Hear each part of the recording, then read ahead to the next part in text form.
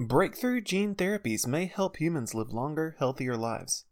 Geriatric medicine, genetics, and endocrinology are tightly wound disciplines at the forefront of advancing medical science and technology. One of the long-term goals of these disciplines is anti-aging. As we learn more about the processes that induce aging, we can develop strategies to overcome those processes, thus increasing quality of life and length of life at the same time. Aging is a complex set of circumstances that we're just beginning to really understand, but we do know that it occurs all the way down to a cellular level. Cellular senescence is a term that describes the end-of-life stage of a cell where the growth permanently ceases. This physiological endpoint is determined by a combination of inherited factors. Some of these factors are genetically baked in from birth. Others are activated by lifestyle, circumstance, or other environmental causes.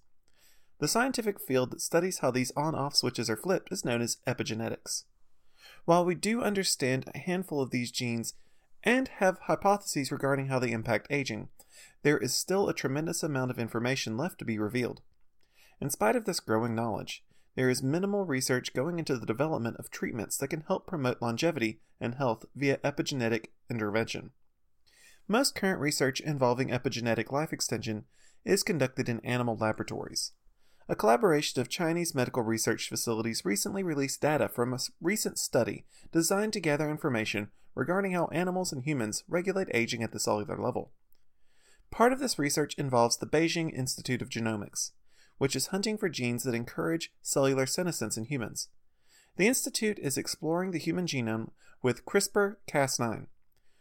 By finding these genes, we can study them further to identify new potential therapies to overcome health issues related to aging. Utilizing stem cells that experienced premature aging, they found over 100 genes that appeared to relate to senescence.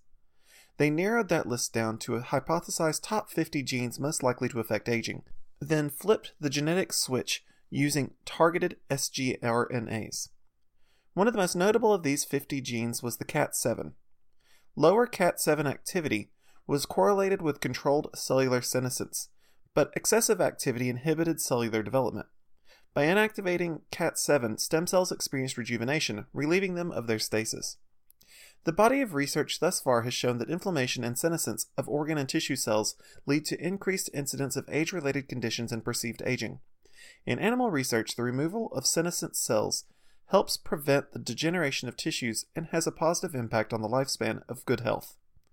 This new study provides evidence that the injection of a serum to mitigate CAT7 activity improved the inflammatory profile in older mice and led to lower levels of cellular senescence in the liver. Based on these results, inhibiting the activity of a single problematic gene may be enough to improve health and extend the lifespan, at least in mice.